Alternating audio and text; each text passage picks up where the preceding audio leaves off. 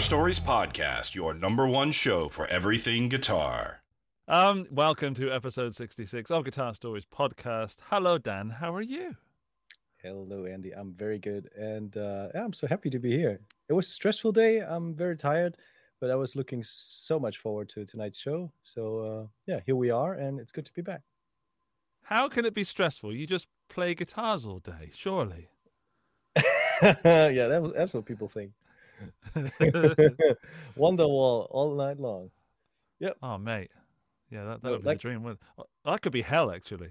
Because is that hell? Is that hell just forced to play Wonderwall all day? Yeah, why not? It could be. You know, you're surrounded by, surrounded by Hitler, a couple popes, and Putin, and then Liam Gallagher singing Wonderwall for you 24/7. That's 1 out of 4 is not bad. I'm not going to tell you which one. Cheers. Before we bring in and talk to our wonderful guest, let's just do some quick movie chat. Before we also welcome to the people in the live chat as well. We'll do that in a moment. And welcome if you're listening to the audio version. Hello. Please drive safely. Dan, this week I went to the cinema and watched a movie. Oh, which movie could that be? To all the podcast listeners, he's taking a sip from a Batman-themed... what's that? How do you call that?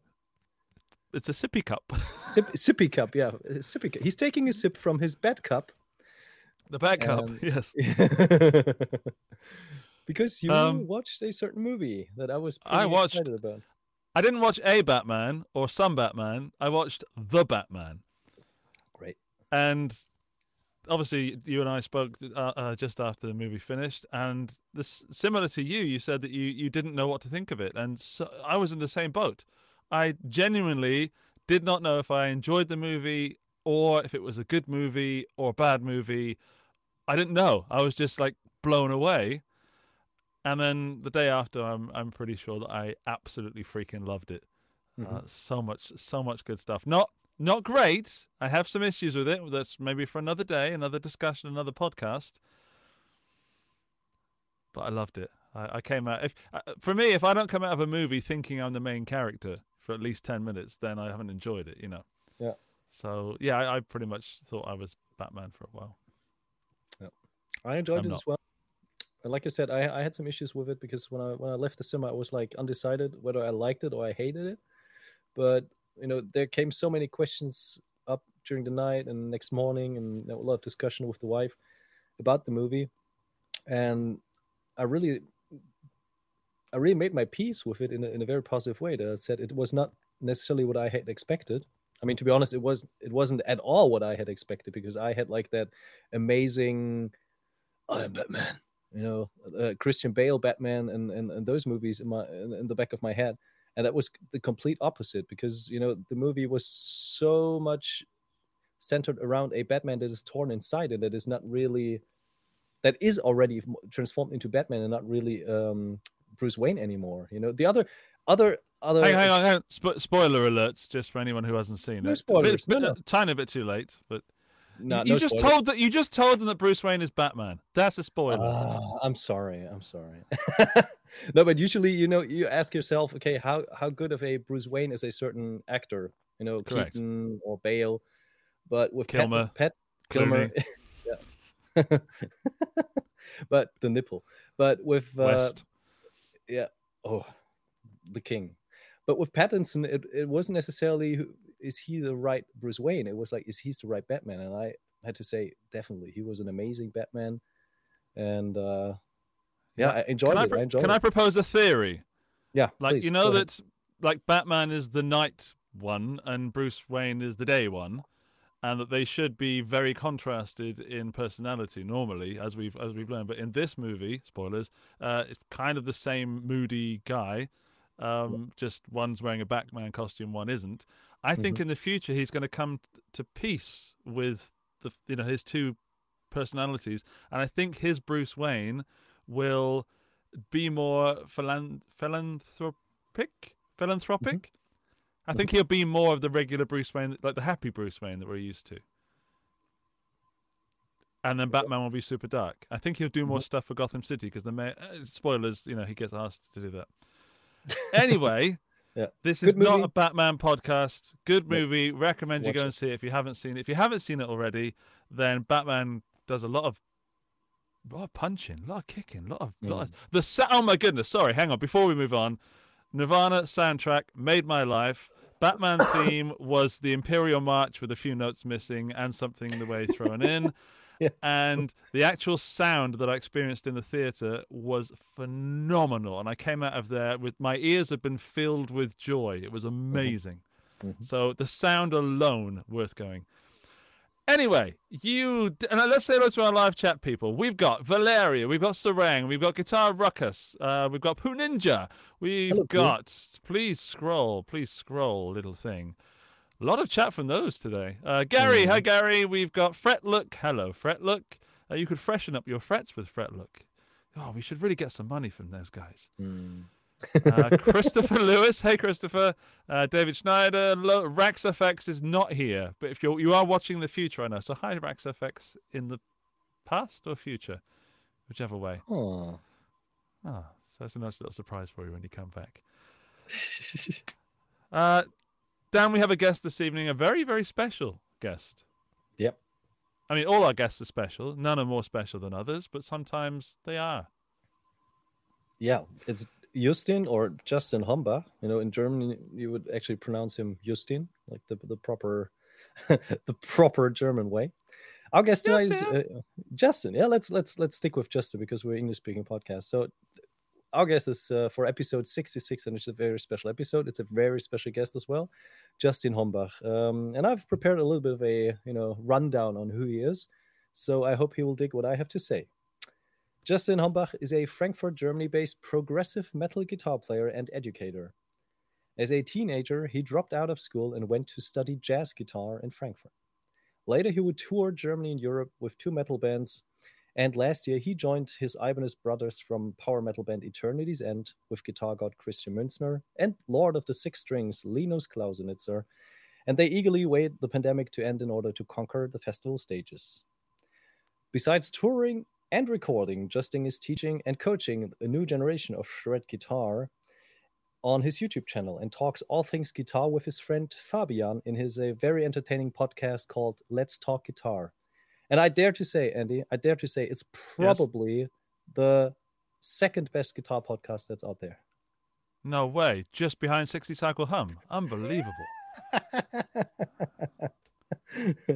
All right. So Justin was and is also guitar teacher for many hot cats in the biz, like Simple Plan's Jeff Stinko or Unprocessed Manuel Gardner Fernandez. That's quite a resume, right? Very much so. Yeah. And lastly, Justin went viral on YouTube when he released a meticulously created cover of Dream Theater song The Alien, only hours after it's released in August last year. Just recently, he has released his very first online course called The Zen of Speed Picking, in which you learn shredding with the latest methods in a very entertaining way. I tried out myself. It's very good. I actually have it even on my phone with me. And last but not least, Justin is a fellow Ibanez player, official Ibanez artist, and a fun guy to talk to that is available for quick guitar help whenever he is needed, even at 4 a.m. And why he's awake at 4 a.m., how he's able to do covers within 24 hours, and much more we'll discuss with him. So let's welcome him. Hello, Justin.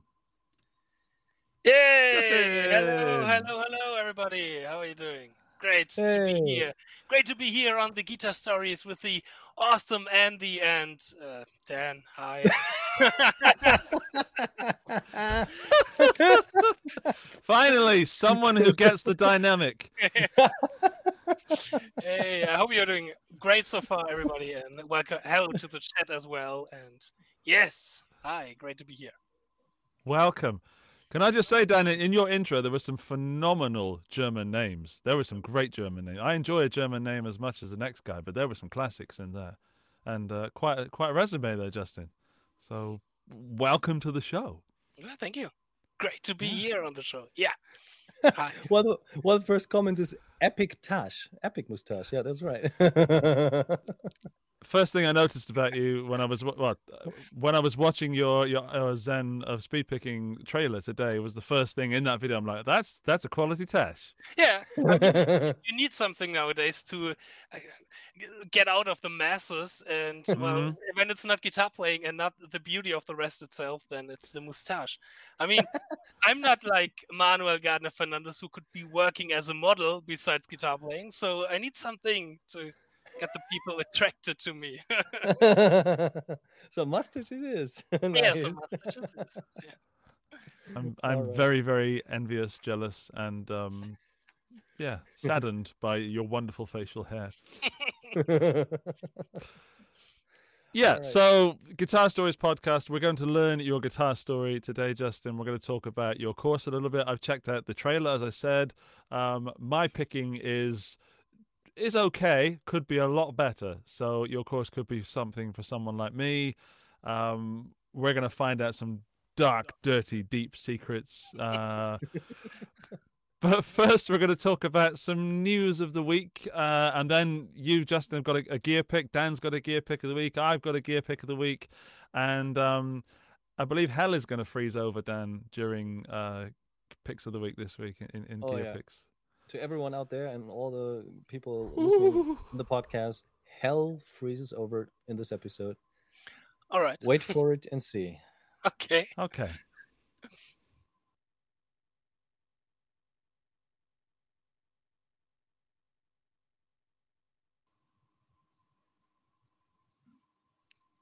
Where's Andy?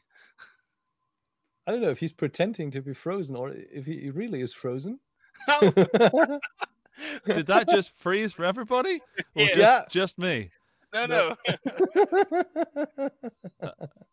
But it was an epic here. still. It was an epic still. It's an epic still. I'm telling you. All right. Thanks. Go back. Yeah. Dan, guitar news. Over to you, my friend. All right. Can I have an image, please? Because guitar news. Am I here? Yeah. There you go. All right. I'm trying. This handsome young chap is Mark Tremonti, and yesterday he announced a new record, and I was like, nah, he can't be serious, because Mark Tremonti announced a Frank Sinatra covers album for a very good cause in support of the National Down Syndrome Society. A little bit of background: I think his daughter also suffers from Down syndrome, so he's very much committed to creating awareness for that. And aside from that very good cause, I was like very skeptical, and I couldn't really get it into my head, how could Mark Tremonti be someone who's covering Frank Sinatra in a proper way. And I was like, yeah, that's probably all studio work and stuff. And then I watched the behind the scenes, the making of trailer, and he was recording with the actual musicians that were on tour with Frank Sinatra. You see some of his live singing. You see a lot of footage of him practicing with his daughter, singing to her in the sleep and everything. And it was heartwarming. I was deeply impressed by the musical versatility that this guy have. And and yourself, I'm a big Mark Tremonti fan, and I was impressed to see how much more depth that he has. And I'm definitely going to pick up the album because I like the cause. I like that he's doing that, and I wish all the best to him, to his family, and to his daughter Stella. And I hope that this album will be a big success and that a lot of people will share it, because I think this was what he was eyeing on, to have like the people share that stuff with audiences that not necessarily would gravitate towards Frank Sinatra, Slash and those kind of likes. So I hope a lot of people get the word out. I'll post about it tomorrow as well. And I was deeply impressed by it. So hats off, Mark. Yeah, I mean, if you didn't know who it was, you wouldn't guess Mark Tremonti, I don't think. Not because you don't believe he's a good singer, but just genuinely that move is a strange one musically, and it works. It's beautiful. So if you haven't heard it yet, I urge you to. There's a YouTube video, you can find it, and go and find that and have a listen. And then, throw some cash their way in any way that you possibly can. Yeah, it's beautiful. Beautiful music. In fact, I wish I could listen. I'm going to listen to it right now in my head, just for a second. Yeah. It's great. The ability to do that and not get demonetized is amazing. It's all in your head. It's all up here. Now, that's what happens when I freeze, by the way. Whenever I freeze or I go off screen, I'm actually listening to Mark Tremonti singing Frank Sinatra. So in case I'm not here at some point, that's what I'm doing. I have a question. I have a question to you guys. If there was some sort of guilty pleasure or hidden ability for you guys, what would it be? Like, what musical style or what singer that you can imitate well? Is there anything, any kind of guilty pleasures that you have? Yeah, well, when I was 18, I was able to rap the complete Sugar Hill Gang Rapper's Delight, which goes like 12 minutes or something like that. And I think I would still get the first like 2 or 3 minutes out of from my head. But yeah, back in the day, I was able to rap the complete 12 minutes of Rapper's Delight. All right, give us the first 8 lines. Go. Okay, I said a hip. Hop, the hip, hip, hoppy. You don't rock the jump with a bang, bang boogie. So up, jump the boogie to the rhythm, I got boogie to be.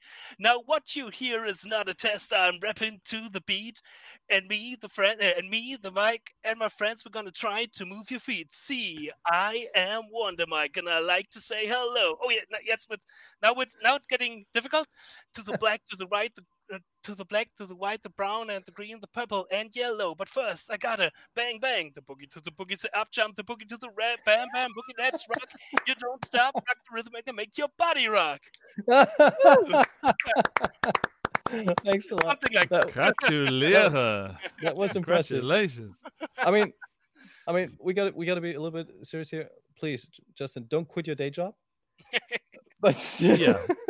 Okay, I'm glad we're going to be honest. Yeah. Dude, my day job currently is practicing guitar all day long, so there's nothing right now. I hear you. Andy, what about you? I definitely can't top that. I didn't know you meant musically. I thought you just meant some sort of thing. And the first thing that came into my head was I wanted to be able to drift, like in Tokyo Drift at Fast and Furious. I don't know why that came into my head, but if I had a secret skill, it would be drifting a car. Oh, anyway, musically, it'll probably change tomorrow, but that's the first thing that came into my head. Musically, I would actually like to sing like Paul McCartney, because his voice is so high and so melodic, and he can scream like in Helter Skelter, and I can't sing that way. So that's what I'd like. If that's the question, that's my answer. If that's not the question, then that's still my answer.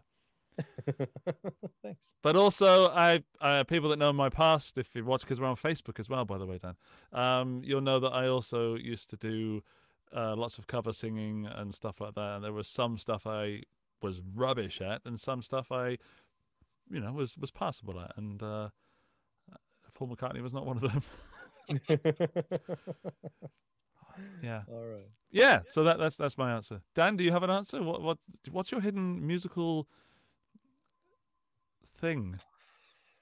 That's not obvious. Pleasure. Guilty pleasure. Yeah. Also, I don't believe in guilty pleasures. Just to throw that out there, I think it's something that shouldn't exist anymore. Yeah, of course. I mean, there's so much variation going on, and you should be able to listen to everything.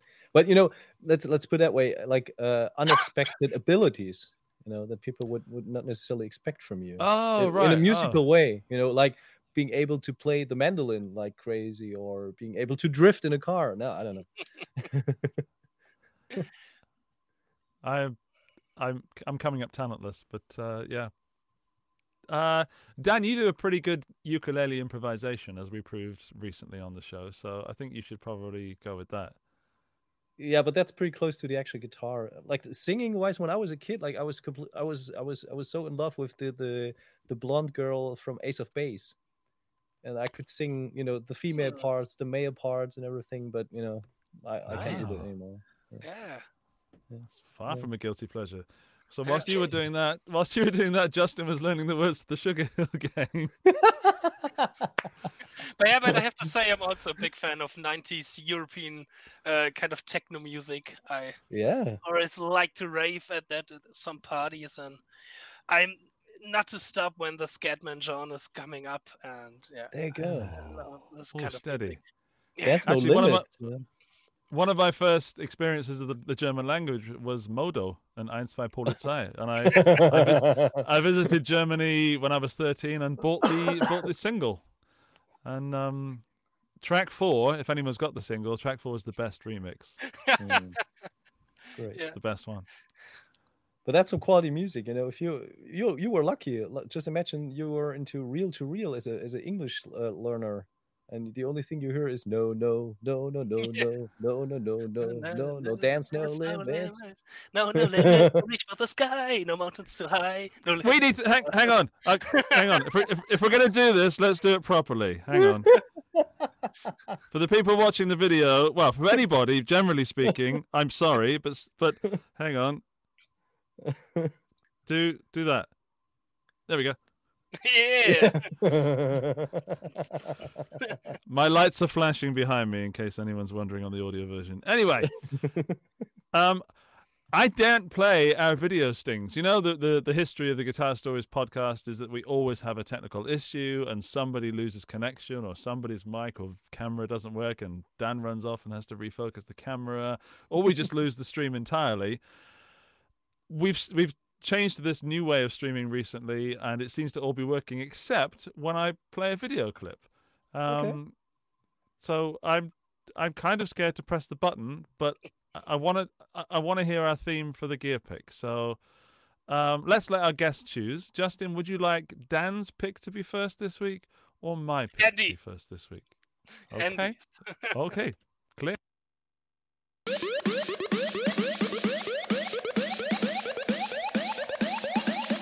Pick of the week. Oh, I don't think it froze. Amazing. Cool. Go back. Yes. Nice. Right. Well, I hope you all got a jacket near you or some kind of warm thing because hell is about to freeze over. For my pick of the week is the Gibson Theodore. I love it. I love it so much. Okay. So much. Okay. And I'm not jumping on the bandwagon. It's not because, you know, it's I don't know, anything special. I just saw it and fell in love. Okay. How do you call this kind of fetish, to be in love with some sort of guitar? Well, it's a sickness, as we all know. It's an absolute sickness. And some guitars just make me excited. And I wanted to see if there would be something that excited me more this week, you know, in the upcoming days to the podcast. And there are a few things. So a big shout out to the DL4 Mark II. And Dan showed me some Ernie Ball stuff that's just been released. That also excited me. But nothing has excited me in the past 7 days as much as the Gibson Theodore. I love it. It's like an SG that's gone all quirky and kind of melted. And I love SGs. I just didn't expect to be picking a Gibson on the show because it doesn't happen very often, if ever. I don't like the price. Let's get that out there. I think the custom shop price is insane, or rather a good business move from Gibson because they've kept it custom shop to make it big and expensive and, you know, lawyers' guitars. If they did a version of that was sort of maximum $1,200, or dare I say an Epiphone version, I think that would be a very successful guitar. All right. Nice. May I jump in here? Jump straight in. I was completely I was intrigued by the fact that they kind of recreated some of the original designs because that adds a lot of story to it. And to me, it's all about, you know, that fascinating part of creating the guitars and how that whole process comes up with someone, you know, sketching something, then they do some, you know, modeling with clay maybe or something, or even CAD on the computer, and then they create the model. So I was really intrigued and watched a lot of videos about the guitar, but then I kind of had in the back of my head that I've seen that design already. And then I sent Andy a picture, and I don't know if you can put that on the screen. That would be interesting. I just forwarded you on WhatsApp again. There was a Tokai. Yeah. So Justin Scamper to Tokai is there. That is so similar to it. And that kind of, I don't know, it took a lot away from the originality that design that they realized came about, because, you know, they might have been the original designers of that, but they didn't bring it out, and Tokai brought it out. So nowadays they are basically copying what Tokai brought to the market, and that kind of, takes away a little bit of the fascination from it. And also, like you said, the price tag. I mean, $5,000. That could have been a very nice Epiphone project. It's very much Wiltshire, Epiphone Wiltshire, that kind of area. Yeah. Certainly not that kind of price. Justin, how are your thoughts on that? Any thoughts on the Gibson Theodore? I like the headstock. It's like the classical from the Gibson Explorer headstock. And but the rest of it, it's not really my kind of type. But yeah, everybody he wants this guitar to be. So yeah, it's okay. I liked in the picture. Can you bring up the picture again from the Theodore that you had already? No, the other one where the three are standing in a row with the... Yeah, I like that scrambled door in the right side of it. That really fits to the name of Theodore, to be honest. You like the door of the cupboard next to the guitars. I think that was really fascinating, the story behind this. Maybe watching some videos. They spent thousands of dollars for staging those guitars and preparing everything for the photo shoot. And then all you see is the background. I have a joke ready that it's just come to my mind, but I need to prepare you before it comes so that you're prepared for how bad this joke is. All right. I am very excited about the Gibson Theodore. I cannot wait for the follow-up models, Simon and Elvin. Ooh, some quality chipmunk jokes. Thank you very much. Thank you. You may laugh now, everybody. It's a very funny joke. Very funny joke. Can you? I just sent you another picture of the original drawing. Oh, come on, really? Work for the money. Come on. Do you know how much work it is to put a photo? It's not much work at all. It's okay. I mean, I like that kind of history. If you see those images that they came up with from the archives, I think it says 57, 18th of March, 57. So that's pretty cool. I mean, they made a few changes. You can see that in the promo video as well. Just, in terms of usability and, how everything, was supposed to, come down also production-wise. But I got to say, there's one unique thing that I completely dig about a guitar, and this is the upper bevel is round in the area where you usually where you rest your arm, and it gets edgy towards the upper cutaway. And that's some serious good engineering. Yeah. I wish they'd kept the pick guard of the original drawing. I think the way the pick guard goes into the lower horn is beautiful. Yep. Looking at the original drawing, it looks like it's raised like a Les Paul pick guard is, and the actual one they've made is just flat to the body. So I'd be happy with it flat to the body, just the shape that it was in the original drawing. I don't mind the fact that they've put this little switch on the thing away. I like the Explorer headstock, as you said, Justin. I think it really, really fits. They've got mini humbuckers, or these kind of mini weird humbucker things on the original drawing. That would have been funky, but everybody loves the P90 as far as I know. So, yeah. The one thing is, I don't expect to win, best gear of the week choice with this one. Okay. I expect that my choice will get burned this week, but I don't care. You like the tulip guitar, so go with it. I'm just being honest. That's all. I'm just being honest. I like that guitar very much. And I'm done. Yeah, I'm just going to take a look at the chat while you guys... Who's going next? You two decide. I'll take a look at the chat. Let's do the order like we are on screen. So let's do Justin next. Okay, all right. Well, I have to say first that I was a little bit surprised by Dan for inviting me today. And he told me you have to choose a gear which is new and from the last couple of weeks. And I'm not really into this kind of, what's new on the gear side. So I was scouring the internet a little bit, and I found something that I picked, of course, the new Jeff Loomis signature, which was coming out last week from Jackson. Why that? Because not only is Jeff Loomis one of my biggest influences, and I was totally surprised and totally screwed when on a Tuesday morning I opened my Instagram and saw a DM from Jeff Loomis in my Instagram that he's messaged me like how much he liked solos from the Eternity's End stuff that I'm doing, which was completely crazy. Best day of my life. No, and I really like the new Jackson signatures from him. As much as you can tell, Jeff Loomis is a big shred guy, so I would say the playability of this guitar should be pretty good and should be pretty awesome. And I'm not much of a Floyd player, I have to say, but yeah, I can go with it. And Seymour Duncan pickups and the wood. What possibly can you do wrong? I think the only thing that could be wrong with this kind of guitar is the pricing. I'm not really sure how much this kind of version costs right now, but I remember in the past his first signature from Jackson was kind of $3,000, something around that. So I assume that this guitar can also be around this kind of price range.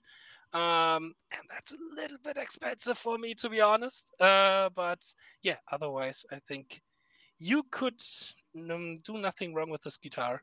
Instead of it's not an Ibanez. This is something where you can do something wrong with this guitar. See, he's doing my job. He's doing my job. Isn't that great?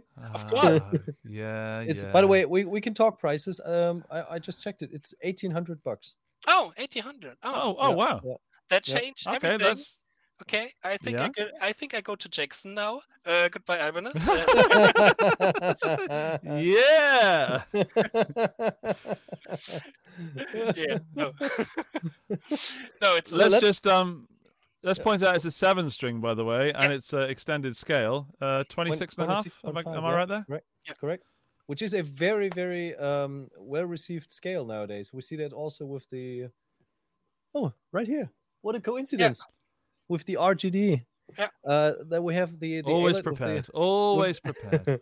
With the Evertune, that's also 26.5, and a lot of guitar players, they really dig it. It's a little bit different of a feel, but it's very comfy as well. It's not too much of a transition from 25.5 to 26.5. I like it a little bit more when it's with the fan fretted, because then in the higher register is a little bit lower scaled to shred and do some fast things. Yeah, but yeah, for riffing, it's totally awesome to have the 26.5 scale. Yeah. On a 7-string. Yeah.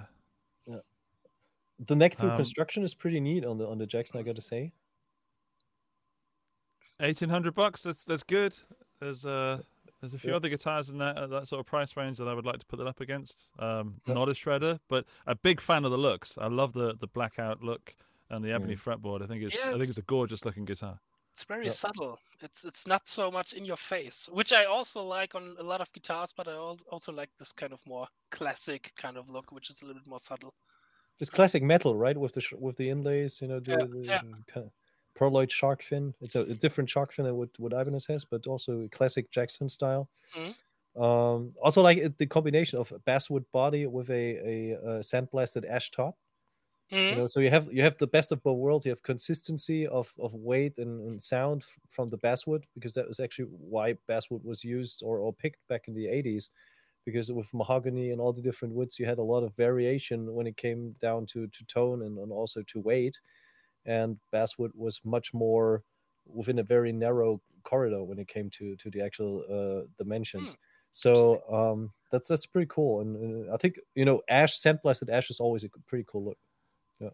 Yeah. Sorry, I've just got to pick up what Pooh Ninja's put in the chat, because Justin is now officially leaving Ibanez to go to Pooh Ninja. There's an open spot on the Ibanez roster? Question mark? Question mark? Question mark?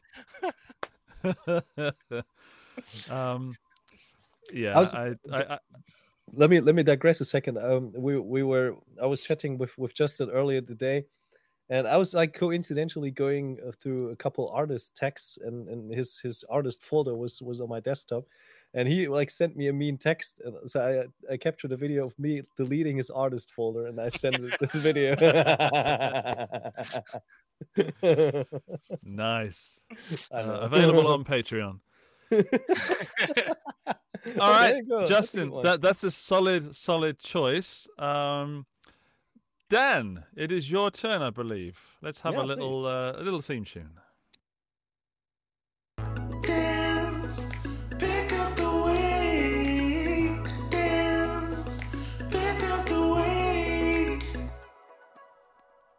All right. So yeah, smooth music. Nice. Andy made that, and I still haven't put it on my phone as a jingle when I get a call every from week.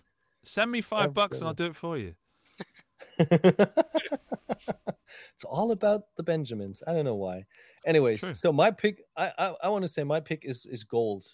I'm even about to say it's solid gold. Oh, there you go. Because I picked today the Solid Gold FX Commodore Overdrive pedal, and for the background, you're gonna understand that I have a lot of history with the Bluesbreaker, which used to be my go-to pedal that I was completely unhappy with, sold it, and then later on regretted it, and now up to this day I highly adore this pedal, not just because it's one of the legendary pedals that Clapton used, and it's always a big influence on a lot of guitar players. But also because I don't know, that pedal has something magic about that. And now Solid Gold is reissuing or releasing a pedal called the Commodore Overdrive, and this is special because it blends the classic Bluesbreaker with a fuzz pedal. And so it's a Bluesbreaker circuit, and he's freaking out. Yeah, Bluesbreaker circuit with Imperial Mark II fuzz, and I don't know. I rarely want to try pedals, but that pedal was something that I really wanted to have in my Dan cave and try it out. I like that it's got the sliders instead of regular knobs. I think we have way too few pedals with actual sliders. It's like I'm digging graphical EQs and I'm digging sliders because you can easily even adjust them while playing.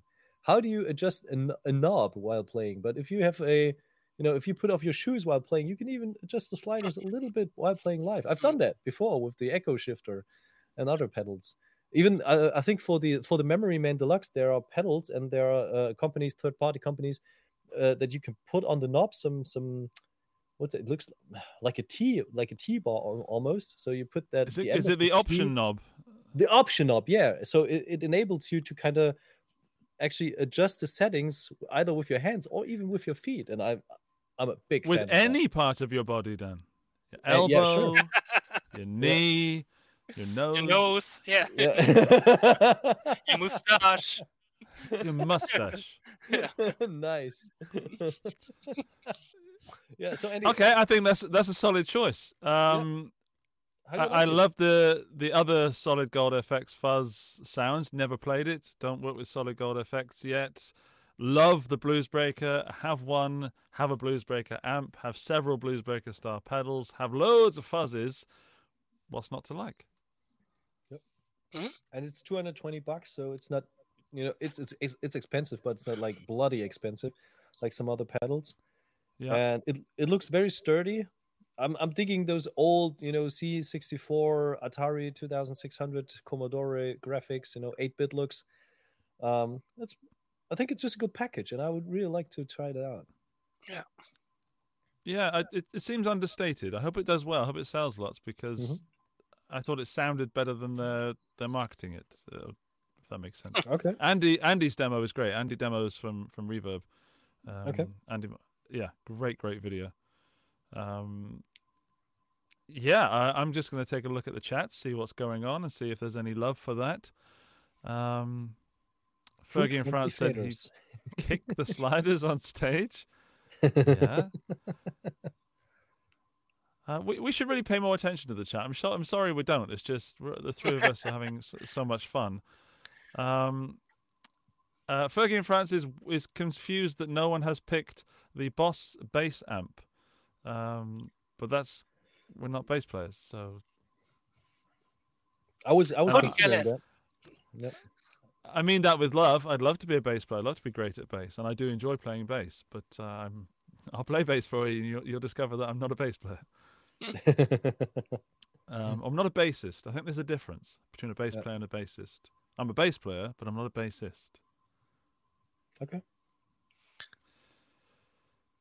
Okay. Right. I guess we have to go to the point where I win the week by everybody saying that my pick was the best.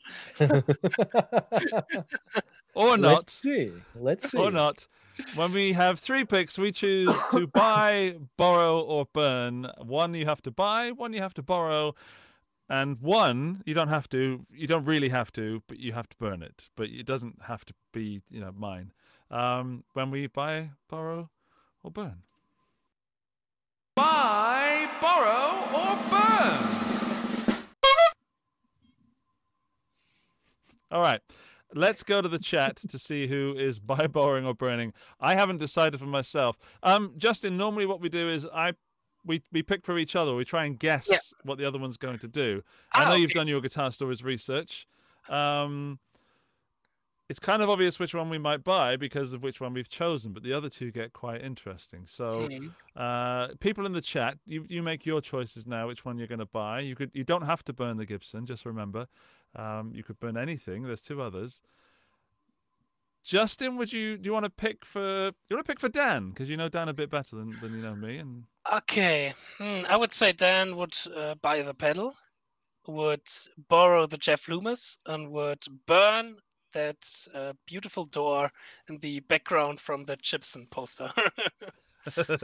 Spot on. Spot on.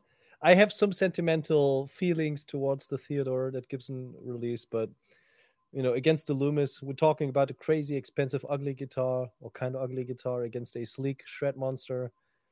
I'll definitely follow the choice that you just made. So, yep, spot on. Crikey. All right. Before we go any further, can I just say, in my defense, that that people of the world often pick on Gibson for just doing the same thing over and over and over, and me included, and that's true. And we should always remember that they've done something that isn't the same thing over and over and over. They've done something that's new that's also old. Just putting that out there before you make your decision. That should be factored in to your choice. He's trying everything to win tonight. Yeah. I never care about winning, but today I want to really defend the Gibson Theodore. All right, Dan, you're going to choose for me, please.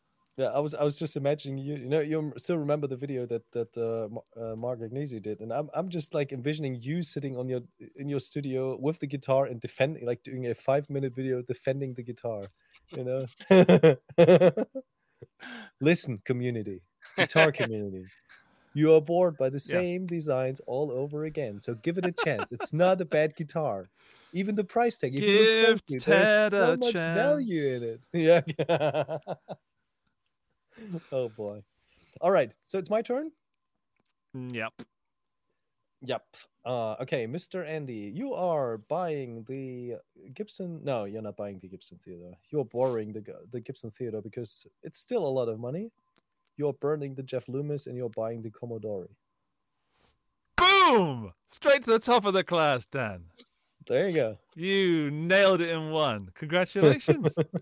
Yeah, I'm not buying that Gibson as much as I love it. I will defend it. They need to release a version that normal people can afford, even if it is an all-around guitar, according to some people.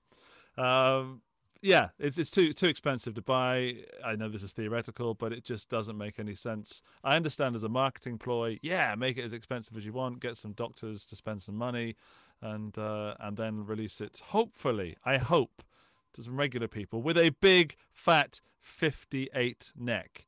Oh, yeah. That's what we need. Approved. Big, fat 58 neck, all that stuff going on. Even maybe of a single pickup version that could be sort of quirky indie punk. That would be fun. Yeah. But yeah, I'd buy the pedal. Yeah. Let me just quote gearnews.com. When they were talking about the archive collection, they stated Gibson Custom Shop is making this archive collection of just 318 instruments. And now that comes to the most important part. They write, which is possibly about 300 too many in my opinion. Ow, burn. Who's the author? I have give props to him. That's amazing. Is it Jeff? There's a guy called Jeff that does writing. I like his writing. Yeah, Jeff. Right. Thumbs up.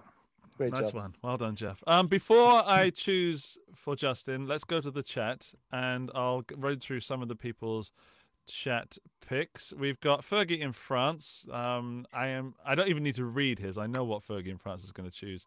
Buy the Loomis Jackson, borrow the Lionel Richie pedal, like what you did there, and smoke the kipper-shaped Gibson. It does look like a kipper, like a fish tail. I'll give you that. Sarang, an interesting turn of events. He'd buy the Theodore. Oh, What? I got one. Borrow the Commodore and burn the Jeff Loomis. The latter two are nothing special. I despise the Theodore. It's more interesting than the rest. That's what I'm saying. Jason Welch would. He would buy the TO, borrow the Commodore, burn the Jackson. Melogify would buy the pedal, borrow the Jackson, burn the Theodore. Ouch. Peter would buy the pedal, borrow the J, burn the G. That was hard to read. Valeria would buy the Commodore just for the sliders, borrow the Lumi, and burn baby burn the sad SG with the cracked and twisted headstock. Sorry, Andy. You're not sorry, Valeria. You're not. Come on, be honest. Any more?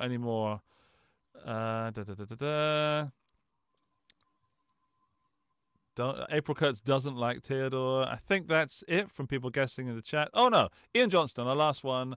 Buy the Jackson, borrow the Ted, and burn the Commodore because I was a Spectrum kid. Oh. Okay, fair enough. Oh, I'm not sure how I feel about that. Yeah, I didn't like the colors of the ZX Spectrum and the 128. But anyway, I digress. Okay, Justin, our guest, our super special guest for episode 66. Would you please choose for me? For you? No, hang on. It's for me. Dr. Dan chooses for you. Yeah, I already picked Andy. Yeah, I got confused. Hang on. Let me take a drink from my Batman sippy cup. Instead, I'll choose for you. Okay, you're going to buy the Theodore. Just kidding. You're going to buy the Jeff Loomis, but you're not going to let Dan know about it. You're going to borrow the pedal, and you're going to burn the Gibson Theodore. Not exactly correct. Yes. Oh, wow. Yeah. Okay. I have enough guitars that I really love, so why buying another one? But do you know what I don't have? I never had in my entire career is a pedal. I never bought a pedal, and I never really used the pedal. Now all the hate against me, and I'm going to It's not hate, Justin. It's confusion. Since I'm 12 years old, I'm a digital guy. I started with the Line 6, now I'm Kemper and all that kind of stuff. I never even owned a real amp. All right, so that was episode 66. Thanks to Wow. joining in. Where is Anakin Skywalker when you need him? Wow. Just so you know, Justin, there's help. There are phone lines for people like you. There are websites. You can email me anytime you want. Message me on Instagram. I can talk you through this. We can go through your mistakes, and we can rectify this. I'll make it my mission in life. But please continue. Yeah, so I would buy the pedal, borrow the Loomis, and of course burn that Gibson SG kind of thing. Yeah. Okay. Right, people of the chat, what pedal would you think Justin should buy as his first ever pedal? First ever pedal, what should he buy? I'm going to go in with Boss DS1. Dan? Tube Screamer? TS10. TS10, yeah. Oh, no, the TSV 808. Okay. Yep. Oh, it was a Tube Screamer. I wasn't expecting you to actually choose a Tube Screamer. Yeah, TSV 808, that's the Vamrim Tube Screamer. It's still one of my favorites. So if it was not a Tube Screamer, then a pedal that you definitely need, I like the Carl Martin compressor. And one of my all-time overdrive favorites is the Bibi preamp. Very, very sweet and smooth overtones. So, yep. I have all of that somewhere on my PC in ones and zeros, so... No! No, you don't! Yes, you do, kind of. It's all the same when it gets... No, it's not. We've got some cracking suggestions, Justin, if I may read them to you as a suggestion for your shopping thing, and please use my affiliate links and all that. First up is, of course, the Boss Metal Zone from Murray Coop. Then we've got the Korg Miku from Sereng. We've got Small Stone or Big Muff from EHX from Guitar Ruckus. Some solid suggestions there. We've got Korg Miku again. Trey has suggested the Electro Harmonix B9. That's a what's it called? I can't think of the word. Keyboard kind of thing. So that organ kind of thing, right? Organ, that's the word I'm looking for. Yeah. My goodness. Strymon Flint. That is a good pedal. That is one of my favorite pedals of all time. Rat Distortion. Big Sky. Okay. Valeria just says, not a fuzz. Evil laughter. DOD Carcosa from Jason Welch. Boss DD3 from Fergie in France. Mark Konis is also suggesting the Ibanez TSV 808. Got a thumbs up from Dan there. Dan doesn't give those thumbs up away lightly. Nope. I doubt we'll ever see that again. I send you, by the way, a nice meme if you want to share that with the rest. Because it fits so well in episode 66. Why'd you send me stuff mid-show? It's just so so much work. I know. It's disturbing, but it's our show, so we can have fun. You're disturbing the force with your stuff. There it is. Go on. For the people listening to the audio version, it is the Order 66, and this poor young child is saying, "I have never owned a pedal, Master Skywalker."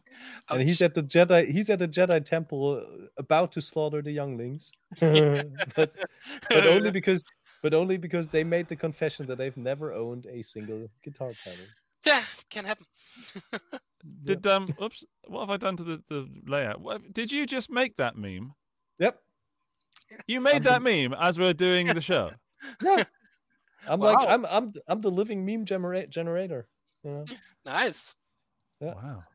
That's Why don't just you press the kind of- buttons? You should press the buttons in the show next time, and I'll sit there and send you bloody photos. I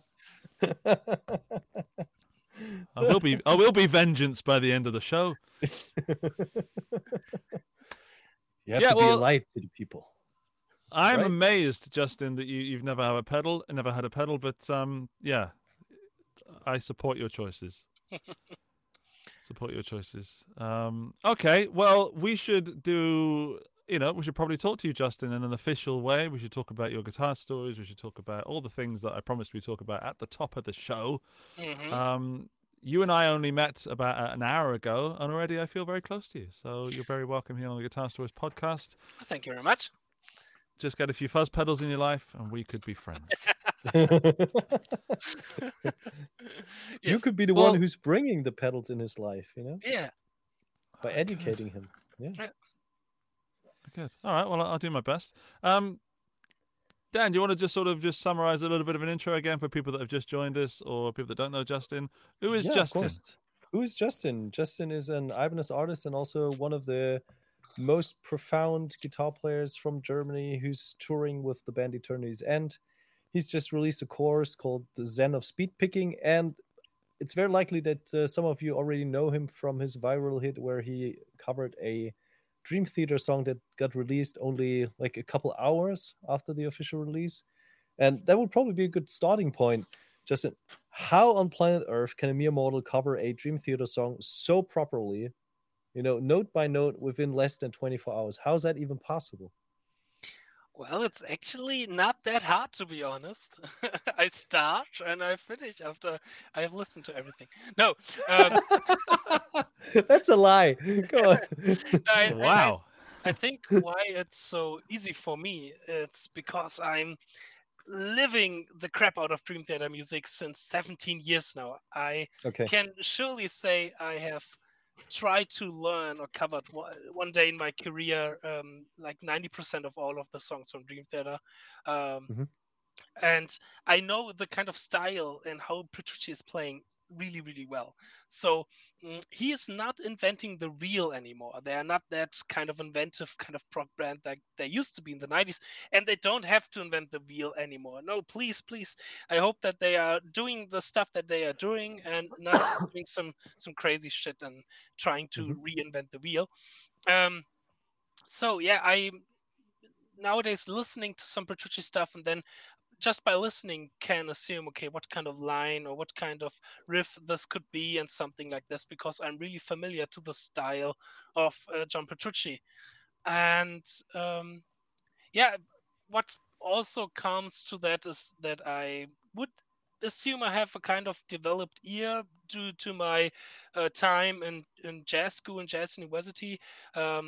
It's not that big developed like from guys like Martin Miller or stuff like that, but it's obviously enough to listen to Dream Theater and figure out what they are doing. And I would say that's about it. It's nothing more like that. I have to say, on the other hand, it's totally harder for me to, for example, figuring out what guys like Yngwie Malmsteen or some people like that is playing, because what else come to this point is that Petrucci is really, really playing.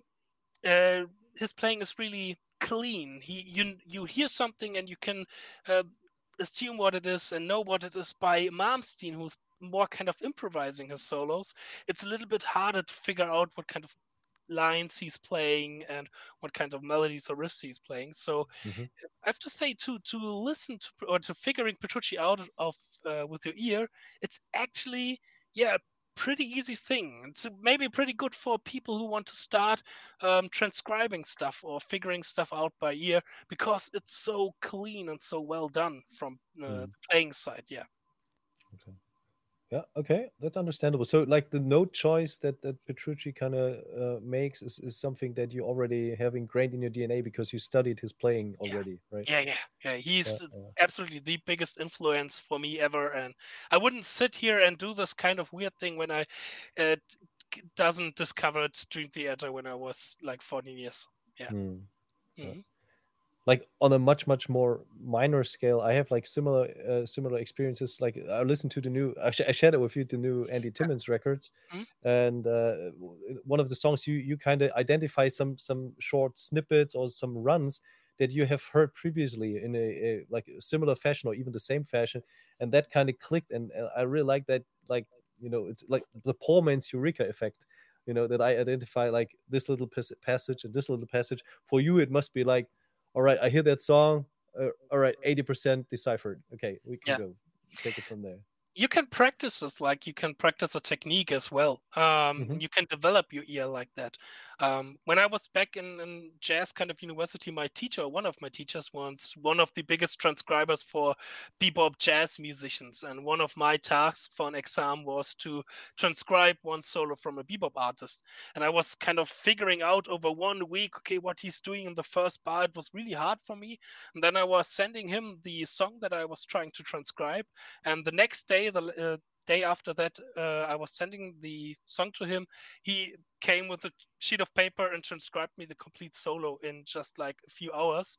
And then I realized, okay, it's just training. You can train your ear, and some phrases they're repeating and some licks are repeating. And even the greatest guitar players on earth, they always have some licks where you can that they are repeating his kind of playing, this kind of style. So after listening a lot to those kind of guys and players, it's not that kind of a big mystery anymore. Yeah. Can you shed a little bit of light how you like actually do how do you kind of cover that? Like, do you listen to it like once or twice, or do you already take notes? Like, how is that process from just hearing it for the first time until you actually hit the record button and kind of record your own playing? Okay. The first thing I do is I download the song illegally. Is that the right illegally? word? Illegally. Yeah, illegally. Hello, police. And then I get into my car, turn on the MP3, and bang the hell out of it from my car speakers, and really being happy, first of all, that Dream Theater is releasing, or John Petrucci in general is releasing a new song, and annoying everybody from my neighborhood and the street where I live, because that crazy dude is again driving at 12 at midnight during the streets, listening to a lot of Dream Theater really loud. So that's my first listening, really enjoying the music, first of all. And then after that, I would say I've listened it a couple of times, taking some notes. thinking about the time signature, maybe the tuning. The tuning is the first thing I want to figure out, because it's really crappy when you start transcribing something and then you realize, oh no, you are on the wrong tuning. It's actually kind of D standard, or it's drop tuning or something like that. But luckily, Petrucci is not that kind of player who is playing with a lot of crazy tunings. You have to figure out, okay, is it maybe on a 7th string? Is it maybe in the D standard tuning? But not something like open tuning or stuff like that, which makes a lot of things easier. And then I listen to it part for part, section for section, trying to transcribe everything. And I'm really happy about every section that kind of repeats, like when there is a chorus and then later on there's this chorus as well, because that means for me, I don't have to transcribe it anymore. But the problem by Dream Theater is that this not really happening. They don't repeat or have a chorus that kind of repeats. No, they have, but there are always some kind little variations into it, but you can figure it out pretty quickly. And then I go piece for piece, part for part, transcribing and recording at the same time to check, okay, is my transcription right and stuff like that. That's a good hint. Yeah. What I also do, which is really important nowadays for me, is I film myself immediately when I'm transcribing it, because the problem is, to be honest, the cover that you are seeing in the videos, no, they are mime. They are not live. I'm not really doing some smoke or mirror stuff. That's totally fine. But after I have transcribed it, I totally forgot how I played it, because when you're transcribing it like 4 hours or 5 hours, and then you come to the end, to the last note, and then I was often sitting there like, shit, how did I play the first part? How did it go? And because I've recorded it, and then I forget how to play it, because there's so much stuff, so much else stuff that you want to transcribe. So nowadays it's really important to film myself immediately, so I can check the videos. Oh, okay, that was the right fingering. Oh, okay, this was a run and stuff like that. So I don't have to transcribe it kind of twice, because that happens in the past. That again, I forgot how to play some certain sections, and then I have to transcribe it twice. Okay. Is there any like software that you use that you use your go-to software?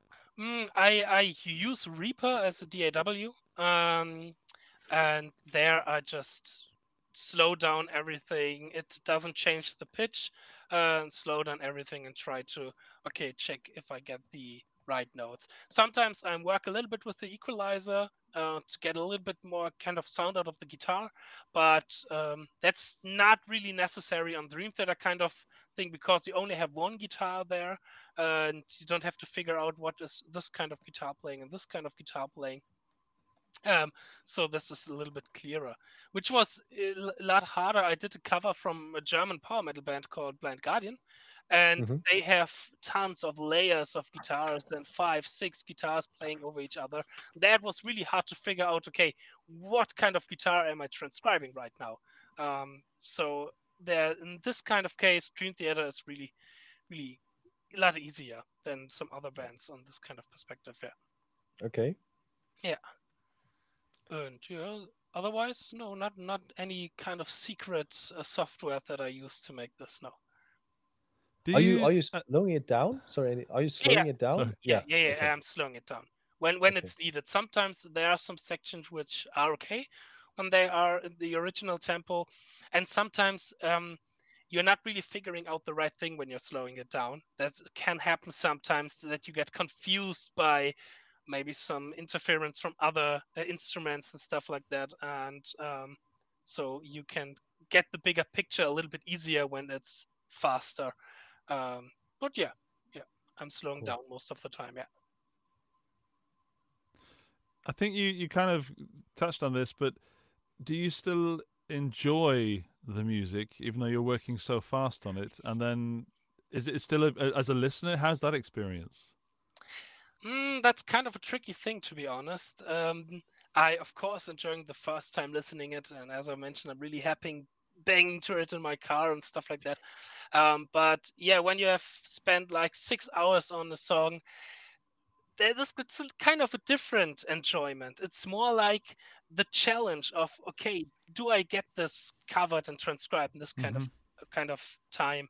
And it has nothing to do with making music anymore, to be honest. It's just more like a sport, like a challenge. It's like, do you know the term speedrunning in gaming, when somebody is trying to play a game as fast as possible? It's like kind of speedrunning that kind of music and trying to figure it out and covering it as fast as possible. And I'm challenging myself. And this is the thing which makes a lot of fun. And All right. Yeah. Cool. Oh, that's cool. That's super interesting. Can be really stressful sometimes. I'm sure. The last time I did this was with the Jason Richardson song, which was a completely new challenge for me, because Jason Richardson parts, they are okay, but there was another guitar player on that song, which is called a really weird guy like Tim Henson, he's calling. And Tim Ibanez artist. Ibanez artist. And he has a really interesting kind of unique kind of style, which is not really my kind of style. So this was really hard to figure out. But there was one thing where I face pumped myself so hard, because I was transcribing this song like for 6 or 7 hours, really, fuck, what is he doing, and really getting desperate. And then I realized that Jason Richardson was selling the tabs, the official tabs on his website, the moment there when he released the song. So I could buy the tabs 7 hours ago, and I haven't to transcribe anything, which makes everything so much easier. And he is going to release a song on Friday, and I will try to do this again. But this time, I'm definitely going to buy the tabs immediately. So it's easier for me. I remember that was desperate. Oh. I remember even worse because Justin just said that Tim Henson's style is so unique and it's so hard to kind of nail it. Even Tim was releasing a video shortly after the official video release, so he was playing solo his part, so you could very easily figure out what he was doing in comparison to the actual produced song. Yeah. And I was so focused on transcribing and haven't checked the internet if there are any kind of tabs or transcriptions from the official kind of site. Because Dream Theater or bands like that doesn't do that. They don't do that really. But modern players, they are really doing that a lot nowadays. And that can help, of course. And I totally screwed that up. Yeah. No, you didn't. It was still great. So, but where did I want to go? Well, anyways, I think a big part of why you're also able to kind of pull that off is because you're very disciplined when it comes to your daily routine. Mm-hmm. And it was a part that when I was discussing with Andy that I wanted to have you on the show, was also something that I'm always intrigued by that if people are living a much different lifestyle or structure that they much differently, for example, like Andy and I do. Can you fill us in a little bit why and how you changed your life and how you are currently structuring your day? Because I think it's pretty intriguing, and we could also talk a little bit about that further. Okay, it's kind of a little bit controversial topic, and I have to say I'm no kind of doctor, but I only sleep 3.5 hours at night. I get that view every time. I do something which is called polyphasical sleep. I do this now since 2016. I started that in August 2016. And I sleep 3.5 hours at night and do 3 power naps during the day. So I go to bed at midnight. I wake up at 3 a.m., sometimes even 3:30 and sometimes 3 a.m. And then I do power naps at 7 a.m., 2 p.m. and 6 p.m. And how long are the power naps? Oh, around 30 minutes, 20 to 30 minutes, 6 hours. Yeah, it's around 6 hours. Sorry, please continue. It's again totally normal. I mean, a lot of people are just sleeping 6 hours during the day. So why did I do that? Well, some people call it work. Yeah. Well, the thing is, some people may assume that I'm a disciplined guy, but I'm only a disciplined guy when it comes to guitar playing and to guitar practicing. In every kind of other term in my life, when I tell to my family that people are thinking I'm disciplined, they're all laughing the hell out of it. You know, which is kind of sad, to be honest. But I have done this in a time where I was thinking, okay, I need more time. I did a lot of teaching back in the day. I was studying still at the jazz guitar school. Back in the day, I had something which is called a wife, which cost a lot of time, to be honest. And and it needed time to practice. So I thought, okay, where can I make a cut? Okay, I cannot cut time from my university. I cannot cut time from teaching that much. I cannot cut time from my wife. So I had to cut time from my sleeping. And I then go to the internet and just search for how can we sleep less. And there I come across the thing which is called the polyphasical sleep. And I started it. The first 3 days were horrible. It was really terrifying. But after the third day, it was kind of a mind-opening thing. And nowadays, I'm really used to it. And I'm changing it, of course, here and there. For example, I was pretty sick the last couple of days. And there, of course, I'm not sleeping only 3.5 hours. I'm sleeping regularly or trying to get as much as sleep as I can. I'm listening a lot to my body nowadays. I'm listening, okay, when I'm tired or when maybe I need the energy to be really completely at the next day. And for example, I won't do this in 2 days when I'm at the Ibanez guys, because they invited me to come over to do another live stream. And there, of course, I can't say during the live stream, oh, sorry, I have to do a power nap now. So I'm sleeping, of course, like a regular normal person, like 7 to 8 hours, and then I'm fit during the day.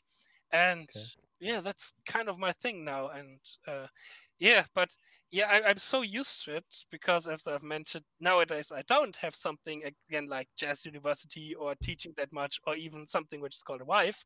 But I'm so used to it that I can't get rid of, to be honest. I'm still doing this, and I have a lot of time during the day to do stupid stuff like practicing guitar or playing PlayStation or something like that. Has your guitar playing benefited from that? Like, because you had like dedicated now you had dedicated spots where you could say, okay, I allocate the slot from the first nap and the second nap to guitar playing, and I strictly do guitar playing. Or was that something that's not really related to that? I don't know, to be honest. I can't even say for sure if it generally has some benefits for me or if it's even worse for me. I haven't felt anything compared to it like a normal person.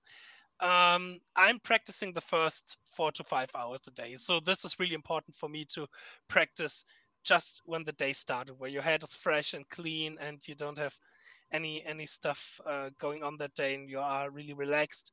I do have my morning kind of routine and workout. Then I have something which is called Eat the Frog, doing the most annoying thing in the morning. And this is something I do for half an hour, and then I start practicing. And I do this before my nap. Yeah. All right. Eat the frog. I've never heard that before. No, it's a typical term for time management people. Okay. There was a complete book written about this. Yeah. Okay. I've always said eat the camel, and I didn't know there was an eat the frog. So nobody wants to eat a frog, so you eat the frog first. Yep. I have so except for many Fergie. questions. Fergie might so many questions, but I don't know what they are. There are so many that I cannot put them into words. Like, none of them are to do with the guitar. 0 guitar questions. They're all to do with, existentialism and as a parent, what I could do with that. Maybe I could finally watch Sopranos. Maybe, you remember that I was so amazed that you didn't own any pedals. That's so far in the past now. That is irrelevant. That is never buy any pedals as far as I'm concerned. I don't care about that anymore. I'm considering getting rid of mine. But let's call it what it is. It's napping, isn't it? It's napping. Polyphasical sleeping. It's napping. Yeah. There are different stages out of it. Some people are starting with a circle where you're kind of just sleeping 5 hours and then doing 1 power nap during the day.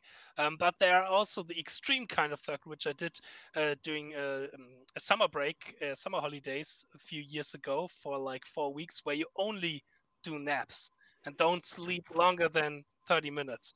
And this was kind of really, really weird. And I stopped that, not because I felt tired or I felt exhausted. I stopped that because I was missing the the beautiful bed with my wife in that, and I want to only get into the bed and really being a little bit longer in bed than only for 30 minutes, which can be boring after some time. So yeah, this is you why get the most important stuff done, but other than that, there's not a lot of time for cuddling. Yeah. Well, that was not my fault. Oh, right. Let's talk about anything else. Let's talk about your course, the Zen of Speed Picking. Am I getting that right? Is that the name right? Yeah, that's the Zen of Speed Picking. What can we expect from your course? I've seen the trailer. People may not have seen it. If you have, and we'll put links in the video description and the podcast description. What do people learn on your Zen speed picking course? Well, they learn my, I would say, experience about one of my favorite techniques when it comes to shredding, which is speed picking, alternate picking in the right hand, especially focused on a thing called pick slanting, where you angle the pick in a certain way to get better from one string to the next string, which is kind of most of the, I would say, the things where people are getting stuck and not really getting up to tempo and something like that. And I mean, okay, there are a lot of stuff about pick sanding out there from the great Troy Grady and even good friends of mine like Marty Miller, and so they talked about it, and I really got into it and create a lot of exercises for it. But for me, it's really important to have kind of musical exercises, so I get rid of all the kind of spider stuff and chromatical stuff, because you don't have a musical purpose by them. You cannot use them in a musical way. There is no cool solo where you are playing the beautiful melodies and then you are doing the spider or something like that in between the solo. You're not doing that, or you shouldn't do that, because that won't sound good, I would say. So yeah, all my exercises are based on a musical kind of purpose that you can use in a musical way, and you can use them as blueprints to create, of course, more exercise, because I want to encourage everybody to be creative with those exercises. Yeah, but it's like now I did 2 add-ons, and it's kind of more than or nearly 5 hours where I talk about speed picking and showing exercises, and more than 50 exercises, and yeah, all about picking, the art or the Zen of speed picking. Yeah, so much about that. Sounds great. All with great PDFs, so everything is transcribed properly for the folks that they want to slow it down and kind of figure out what he's playing. And I just gotta support what Justin was saying. I even have it on my phone. There are a couple exercises that are very melodical, and you can incorporate it easily into your playing once you kind of get the memory, like the muscle memory done. You immediately connect and you understand like the musical approach and the idea behind that, and you're able to kind of get that into your playing. And I think this is the integral part for those kind of exercises, because usually with those courses you take away 1, 2, or 3 things if you're good and if you're really investing time in that. But with your course, I really had the feeling that there are a lot of like smaller or even larger nuggets that you can take and incorporate rather effortlessly into your playing. And this is something that I really like about it, and And you can also start from the beginning to the end, but on the other hand, you can also just randomly pick an exercise, check which kind of pick slant you're working on that, and then you can try to include that into your pick and your practicing routine. And there are also 2 workouts, which is something that I really like to do, 50-minute workouts in there that you can easily include in your daily practice routine when you don't have much time to practice, because not everybody has, like me, 4 to 5 hours a day to practice. You only maybe have half an hour when you have stuff like family, business, work, or something which is called sleep, which I don't know what that is. And there you have some workouts that you can easily include into your kind of practice routine when you don't have much time, which are based on that. And of course, more than 20 leagues inspired by the Grandmaster himself, John Petrucci, which was a second add-on. It brings us full circle. Yes.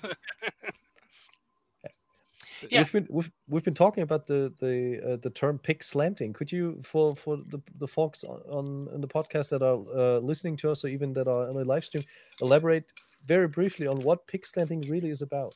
Okay, I tried to do this really quickly because I can get into it really deeply. Imagine you have 2 strings. I'm now showing a little bit on my finger here. Imagine you have 2 strings, and normally what a lot of people are doing is that they are holding the pick in an angle where your the tip of the pick points upwards and the end of the pick points downwards. This one is called downward pick sending, and a lot of people are doing this normally. There are, of course, some people who are doing this the opposite kind of way normally, but I would say 80% of all guitar players are holding the pick really much more like in that kind of angle. But when you now have two strings here, and you are, where's my camera here? And you are trying to play 3 notes on the upper string, for example, 1, 2, 3. Now I want to go to the string below, but the problem here is you can see it, you are stuck between those 2 strings. So, but when we are turning now our pick slant from downward pick slanting to upward pick slanting, again, show it. 1, 2, 3. Now the tip of the pick is free, and we can easily go with one motion, with one movement to the next string where we want to. So it's all about having the tip of the string so free in your playing that's easily to get from one string to the next string, especially in faster tempo. When you have a slower tempo, it's a little bit easier to, again, wobble on my cameras here, to do this kind of motion. That's totally fine when you have a slower tempo. But when you are trying to play 60-note triplets on 100 BPM or 120 BPM or 60 notes on 200, 210, something like that, it's not that easy anymore. And this is the reason why a lot of things maybe sound sloppy. You hit the next string, you don't have the movement right, you get slower. So this really helps to have a more fluent alternate picking and more fluent speed picking in your right hand without doing something with like economy picking, but doing everything with alternate picking. So this is a brief explanation, a short explanation on how you can do what pick sending is about. It's good. I mean, I hold my pick like, you know, like a monkey has found it in the woods and says, "What's this thing?" And you know, I don't hold a pick in a sort of traditional way, but that's very interesting to me. That's okay. Rocketeer Wives just asked in the comments that if the Zen of speed picking is about alternate picking or economy picking or both, it's only alternate picking here. Economy picking is a different kind of motion. It's a sweep picking motion, and I'm more dedicated to alternate picking because I like the sound a little bit more. I think it's a little bit more practical in some certain kind of areas on guitar playing. So yeah, this one is all about alternate picking. Yeah. Cool. Amazing. Yeah. There is a lot to digest there. I mean, I feel that we should have you back certainly because I want to know more about this sleep. I want to know if your lifespan has been reduced considerably. And I'll be honest, I almost want it to be. You know, I feel that way about it. I'm quite jealous, and as I said, you don't own any pedals, so you know, where's the joy in that? If the people who are watching right now are interested in the Zen of speed picking, I have a discount code for all here we go. Guitar Stories watchers, which is, Dan, what was it again? I took the one you choose. I think it was pick of the week, right? Pick of the week, yeah. Pick of the week. When you using this code while buying the Zen of speed picking, maybe someone is putting a link somewhere here, or I can share the link with you guys. Then you will get a 50% discount on the Zen of speed picking. So do that if you want to boost your speed picking to the next level. Oh man, I really know my marketing words. Wow, you're nailing this. That's really generous of you. Thank you so much. Thank you, Valeria, for putting the elopage.com link up. So is it pick of the week, one word, so no breaks in the... Yeah, no breaks in between that. PICKOFTHEWEEK. Pick of the week. Yeah. Pick of the week, that's right. Awesome. Justin, thank you so much. It's been enlightening. It genuinely has. You know, we always have really nice people on the show. I'll say this, and we always say we'd love to get you back because it's true, because I often feel that we need to get more in depth. But I need to know more about you. I need to look at this sleeping thing. I need to learn how to hold a pick, and I'm going to try your course and try all that sort of stuff. Yeah. Genuinely, it always feels like we get more friends when we get guests on, and I think that you could live in the Guitar Stories universe very, very, very easily. Thank you so much. Yeah, just let me know if you want to have me again, and I think I should be able to do that, of course. Yeah, I would be happy about it. Yeah, that would be great. And maybe we can even do like a invite Christian as well, so we have the whole like guitar side of the band, for instance. That would be interesting because he's also a very, very technical player, and that would be cool to have like different views on picking on playing technique as well. Yeah. And you should invite Christian because he has some opposite opinions like I have when it comes to practicing guitar. Because he has his disease called focal dystonia, which is really interesting that he cannot use his middle finger anymore because he has practiced too much during his teeny days, and therefore he destroyed a little bit his hand. So he has really interesting stuff to talk about wrong practicing and practicing too much to a point where you are destroying your own playing in your hands. Yeah. So I highly recommend to get Christian into the show because that's really, really interesting what he's about to sing. And of course, he's an absolute terrific player, which I hated in the last couple of weeks because I have to learn his stuff for the not anymore upcoming tour because the tour was cancelled. But I really got deep into the songs, and oh damn, they are hard. That's the hardest stuff that I ever learned. Oh man, damn you, Christian. Okay, final question, Justin. How many cups of coffee do you drink per day? That's one of my biggest problems. I'm coffee addicted, but not to coffee, more like the energy drinks. So I really start in the morning and get my chunk of energy drink inside of me. Yeah. Okay, that makes me feel better. Absolutely. I'm living like with a great conscience and not eating bad. I'm not smoking. I'm not drinking a lot, but energy drink, this is kind of where I'm addicted to. Yeah. Okay. Can happen. Okay. Not sponsored. Completely not sponsored by Red Bull. I've been there.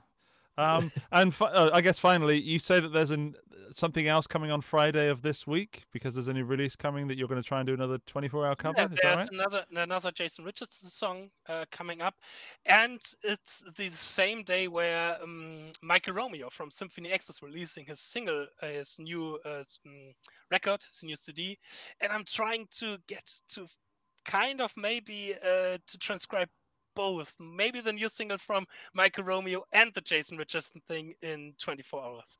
That's a lot of cans of Red Bull. Yeah. My goodness. Because I'm going to be at Ibanez the day before with a long drive after that. So, I think this is going to be a hard weekend, but maybe let's see. Well, subscribe to Justin's YouTube channel. The links are all in the places where we put text on the audio version and the video. Speaking of the audio version, Dan, would you please ask everyone to leave us 5 stars? All right. If you had your coffee or not, if you like Red Bull or other caffeine drinks, it doesn't matter. Either way, please give us a 5-star rating on iTunes or give us a show rating on Spotify because this will help us to be more visible and get more interesting guests on the show. Thank you very much. Yeah, and just if you can't use your phone, just grab someone else's phone while they're taking one of their power naps, and also do it on there. It's been an absolute pleasure, hasn't it, Dan?